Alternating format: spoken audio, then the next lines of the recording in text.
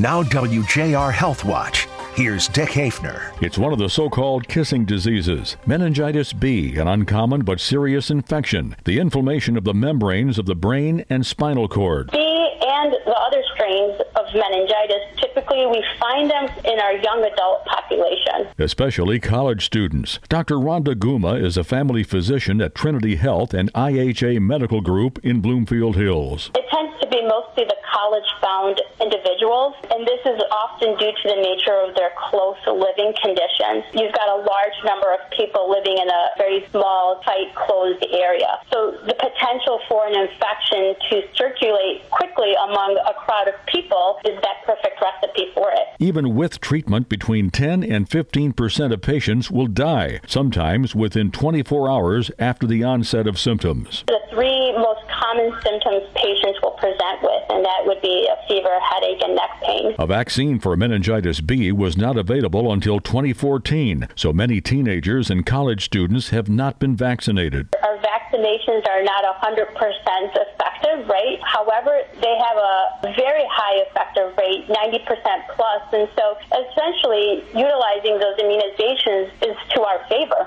Dr. Guma says college students should beware of sharing drinks, coughing, or sneezing near someone, and if you kiss the wrong person, it could be the kiss of death. I'm Dick Hafner for WJR Health Watch.